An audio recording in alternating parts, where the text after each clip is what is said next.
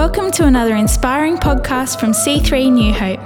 For more information about our church and its locations, please visit our website at c3newhope.com.au. This afternoon, we're going to be talking about names, and the title, if you're taking notes, which I encourage you to do, is called What's in a Name?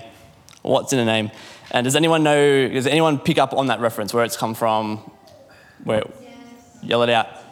Romeo and Juliet, exactly. There was one person in all of the Mount Annan campus, one person knew that. So Jordan, you're up there with the best. Not surprising, you're very, very clever.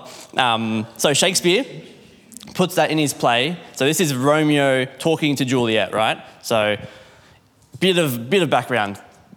Romeo and Juliet is all about the Montagues and the Capulets, the two families warring at each other. They don't like each other. They can't be together because their families hate each other so much. And so Romeo says, well, what's in a name? Just doesn't matter what your name is, doesn't matter what my name is, let's be together. But I did this afternoon, go me, to say that names do matter and names are important. And we're going to dive into the Word of God and see what we can learn from names. So I'm not going to waste too much more time because I've got a bit to get through. So I like my name, Justin. For those of you who don't know me, my name's Justin. Been here, was at this church for quite a long time. I think it was 7 years. Led the youth with Bethany, co-campus pastored here with the Kennedys as well. I like my name. I don't love my name. It doesn't have like a really cool story or Bible meaning or anything like that. It's not like Josiah or Isaac or Esther. There's so many names around this room that have really cool, number one, named after a really cool character in the Bible. So you can like really, Lachlan, don't be offended. Don't be offended. James. So, cool Hebrew name. So you could either be named after a character in the Bible, a person in the Bible, and glean off their experiences that they did. And also you have the cool name. So names like Asher. So Asher was a leader of one of the 12 tribes of Israel, probably the most successful tribe. And his name means, let me remember, happiest one. Or you could have a name like Amos, who was a shepherd turned prophet. Great thing to live up to. His name was called Born of God. Or Boaz, and his part in Ruth and Naomi's story. His name is also Sharp Mind. All these amazing people that when you give a name to a kid that they can live up to and they can read the story and think, oh, I can relate to that person because of their name. So you got all these great stories, all these great people. My name I was actually named after a Days of Our Lives character. My mum and dad's favourite Days of Our Lives character at the time, late 80s, early 90s, so got a really high standard to live up to with that guy, I'm sure. Although he did die and come back a few times, so that's pretty impressive, but I've already got someone I'm following who's already done that. Jesus has already done that, so that's not that impressive. Jesus has already done that. I'm following him, not this Justin guy. So yeah, names are cool, names are important. They're great reminders as well. So not just for the kids, if it's your name, but also for the parents. So it's school holidays, and I don't know how many people here have kids, but like I'm assuming you say your kid's name at least once or twice or 3 times a day. Sarah, how many times would you say Ellie Belly a day? Far too many, exactly. So the name you give your kid is a great reminder to the parent as well. Let's keep that in mind. We're going to go somewhere with that. In the Western world, our names are pretty dull, pretty dim. They do have other meanings, but the Hebrew language is pretty special. Like I said, I was named after a Days of Our Lives character. Yes, that's fantastic. Justin actually means to be just or fair, and I'm growing into that, I think. I don't know if I was the most fair person when I was younger, and if I'm in any kind of competition, I'm not going to be fair. I'm just going to try to win. So I'm still growing. I'm still learning. I'm still growing into my name. But that's why names matter, because it gives you something to aim for. Names aren't the be-all and end-all, but they do matter.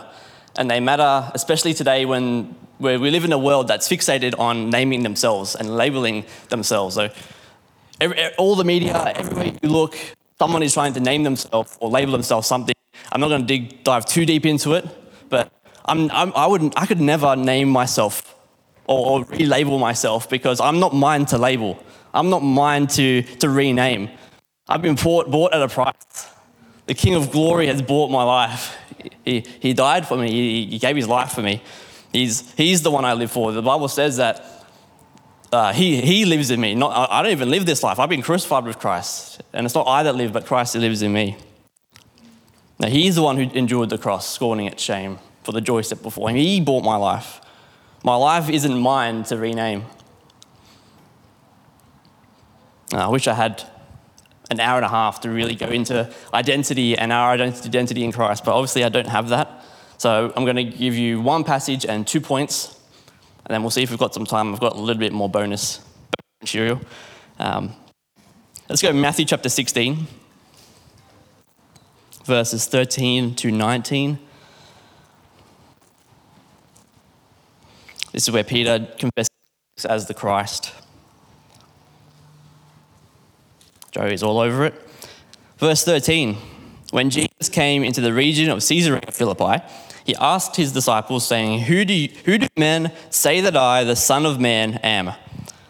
He even gives them the answer there. He gives them the answer. 14, so they said, this is the disciples saying, some say John the Baptist, some Elijah, and others Jeremiah or one of the prophets. Verse 15, he said to them, but who do you say that I am? It's a very, very important question. Verse 16, Simon Peter answered and said, you are the Christ, the Son of the living God. Good answer, Pete. Good job. Verse 17, Jesus answered and said to him, blessed are you, Simon Bar-Jonah, for flesh and blood has not revealed this to you. You haven't thought of this in your brain. Your brain hasn't told you that. But my Father who is in heaven. And I also say to you that you are Peter, and on this rock I will build my church, and the gates of Hades shall not prevail against it. And I will give you the keys of the kingdom of heaven, and whatever you bind on earth will be bound in heaven, and whatever you loose on earth will be loosed in heaven. Pretty cool stuff. Amazing passage in the Bible. Okay, so does everyone know what Simon Bar-Jonah means? Simon Bar-Jonah? Yeah, Simon, son of Jonah. Simon of Jonah, essentially. And so it's interesting that Jesus renames Peter Simon, son of Jonah, to just Peter. He takes away the family line part of it. It's interesting. Another way you could say Simon Bar-Jonah in the Justin translation is Simon, who finds his identity in who his father was and who his father was, I now name you Peter. No, you're not who your family was. Good, bad, or indifferent. Your family line, your inheritance is found in Christ. Now, Jesus knew that Peter needed to know this. It's something that is so crucial to us in our identity that we could have a fantastic family with a fantastic upbringing. Good, you are very blessed if you have that. You are extremely blessed. But don't lean on that. Don't rely that. Don't think just because your family is functional and in church and serving God and loving each other, that you can just coast through life. You are God's inheritance, whether your family line is good or whether it's completely dysfunctional. Now, your inheritance comes from Father God. Now, as soon as you accept Jesus Christ as your Lord and Savior, you are now co-heirs with him, which means you have the same Father. And so your family tree, instead of it being me, my mum and dad, their mums and dads, their mums and dads, it goes from being me, the Father God. That's it. It's end. So any generational curses, any genetic diseases, any behaviors or addictions that have come through your family line, they stop at you in Jesus' name. You don't have to accept them. Amen? Amen. You don't have to accept them because there's no more flow for them to actually reach your life. Because your family line is through Christ. Whether good or bad, your family line is null and void. It's all through Jesus. That's your identity. Number one, a son and daughter of the Most High God. Super important for us to remember. I said there's multiple meanings to different names in the Hebrew language. Simon also means hearer, as in like listener, hearer. And then Bar-Jonah also means of a dove. And so Simon's name would be commonly translated to hearer of a dove. And so the interesting thing is, throughout Scripture, especially when Jesus was baptized, the Holy Spirit is shown as a dove descending from heaven. Everyone remembers the story, yes? Jesus is baptized, dove comes down. So Simon is also named hearer of the Spirit, which is pretty cool. That's a pretty cool gift. And there's plenty of evidence to show it. When Jesus found Simon and his two brothers fishing, when Jesus takes them out into the boat and they said, oh, we haven't caught anything. And he says, oh, just chuck the net on the other side. And they pulls in a haul of fish they can't even handle. Peter straight away hits the ground and he says, depart from me, you're a holy man. That's the Spirit talking to him. He could pick up what other people didn't. When Jesus called the disciples out onto the water to walk on it, all the disciples heard it in here. So I can't do that. That just doesn't make sense. But Peter heard it in here through the Spirit. He's a hearer of the Spirit. And in this passage that we've just read through, Peter's the only one who pipes up and says, you're the Christ. He didn't, and Jesus said you didn't hear that in your head. You heard that in your spirit.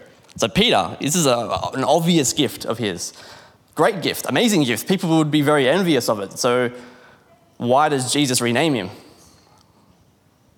Why does Jesus rename Peter, hearer of the dove, hearer of the Spirit, to just Simon, hearer of the dove, to just Peter, the rock?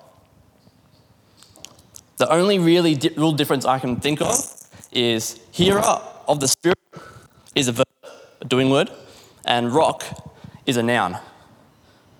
So Jesus knew that Peter, to be able to do what he was going to do, his identity couldn't be in what he could do.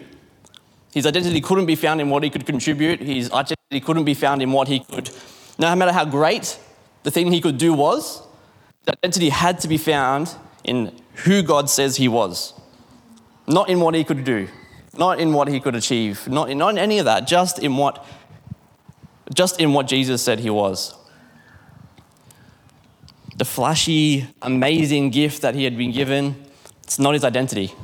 The rock, the stable, unglamorous noun that Jesus gives him is what Jesus wants him to know that he is named after. You're not what you can do, or what you can do is not who you are. Because one day you'll achieve a whole lot and you'll do really, really well and you'll be on cloud 9. Then eventually you'll stuff up and you'll be, I don't know what the opposite of cloud 9 is, you'll be down in the dumps. And God doesn't call you to be that. God calls you to be stable, consistent, like a rock, knowing that no matter what I do, whether it's good, bad, or indifferent, whether I'm great, mediocre, or not very good at all, I am who Jesus says I am, and that does not change. Amen? Amen.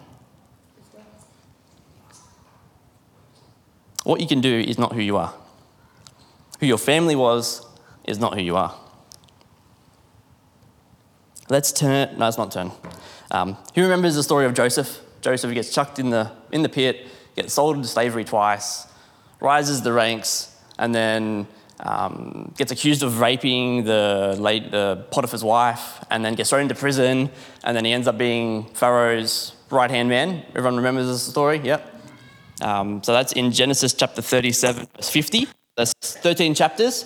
So let's turn to Genesis 37. We're going to read through those 13 right now. I'm joking. We're not. We're not doing that. The interesting thing is, how did Joseph, through all those trials, all that turmoil, always rise to the top? I've always wondered it. What about Joseph, after he was almost beaten to death by his brothers and thrown in a pit, and then sold into slavery, and then sold again into slavery, how then did he have all that happen to him, not just be the victim, but actually rise to the top and actually be fruitful? And then not just that, from that moment, to have done the correct thing, to do the right, honourable thing, and to be blamed and to be thrown into prison for no reason. And then again, to rise and be fruitful. How? that is like a massive key to life, because life will throw you curveballs. They say there's no such thing, the only guarantees in life is death and taxes. I think it's death, taxes, and a curveball, or multiple curveballs that you're going to see coming. Jesus doesn't say if trouble comes, he says when trouble comes. It's a part of life. We need to be ready to face it and to be fruitful in the face of it. Can't let it get us down, whether it's bad news from work, whether it's bad news from a doctor, whether it's bad news from a family member, something in your control that you've done, something out of your control that you couldn't do anything about. How do we continue to be fruitful? And so earlier in the message, I said, when you name your kids something and you say it repeatedly, it's a reminder to you. I thought, well, what's Joseph's reminder to himself? What did he name his kids, and what message is he trying to remember for himself? So when his kids are out in the field working or playing, yells them in, and straight away it's another reminder. And so if you look at Joseph's two kids, he has two sons. His first son's name was Manasseh, and his second son's name was Ephraim. And so in the Hebrew, Manasseh means God has helped me to forget. And then the second bit's even better. Ephraim means to be fruitful. So Joseph has named his kids, I think, a key to what has helped him to live his life. It's God has helped me to forget so I can be fruitful. God has helped me to forget so I can be fruitful. What do you need to forget to be fruitful here? Do you need to forgive? What bitterness do you need to let go of? God has helped me to forget so that I can be fruitful. I'm not saying to completely cut off the past, because you can still learn. Learn from the past, but don't lean on the past. If you feel yourself always going back, go back. Let me encourage you to go to God and to break whatever that is, that hold that the past, that memory has on you. Break it in Jesus' name. That's how Joseph stayed fruitful in the midst of anything that was thrown at him. Let that bitterness go. And it doesn't just have to be bad things. It doesn't have to just be bad memories. If you find thinking about the good old days, then you're too stuck in the past. Because today's a good day. Thinking too much about the good old days stops you from making these the good days. So let me encourage you to shake off the past, to lay hold of what God has for you in front of you. The good old days, it's fine to reminisce. It's fine to remember and have fond memories and to laugh and to look at photos and think back at, oh, how great was that? But if you're finding yourself constantly going back to how good life was back then you're missing out on the life you're having today. And you don't want to miss out on life today. You're not who your family has been. What you do is not who you are. God, help me to forget so I can be fruitful. And your best days are not behind you. If you're constantly thinking about the good old days, odds are you're thinking that your best days are behind you because you're so rearward focused. So let's be people who look to tomorrow with anticipation, with some expectation that God is the God who he says he is. Because he's the same yesterday, he's the same today, and he's going to be the same tomorrow. He's good, he's kind, he's faithful, he is loving, and he is for us. There's nothing that's impossible for him. His desires are only good. And he has the ability to move all the chess pieces on the board any way he wants. Jen, can I get... Actually, we'll get the whole band back up. We're going to do another song, aren't we? Beautiful. So if you haven't been taking notes, I'm going to give you a chance to start now and give you the 4 points. See, it's better if you start from the beginning, but I'm going to give you get out a free jail card. You're not who your family has been. Good, bad, indifferent. What you can do is not who you are. Sometimes we need to forget some things in order to be able to move on. And the best days are ahead of you.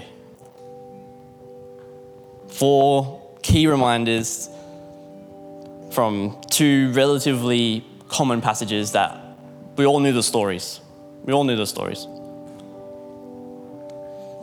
But I'm believing the Holy Spirit is revealing some things this morning to each and every person in varying scales.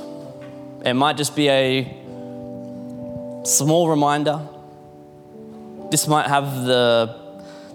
be the catalyst moment that really shifts something really massive in you. We're going to start singing I Surrender. I think that's the place to start.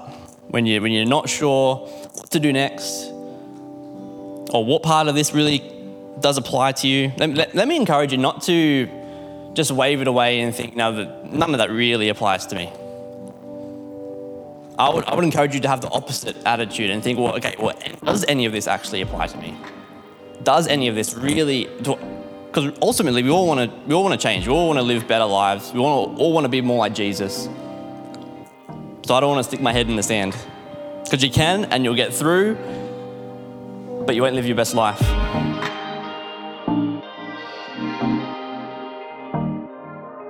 We hope you've been encouraged by this message. For more information about C3 New Hope and its locations, visit our website at c3newhope.com.au.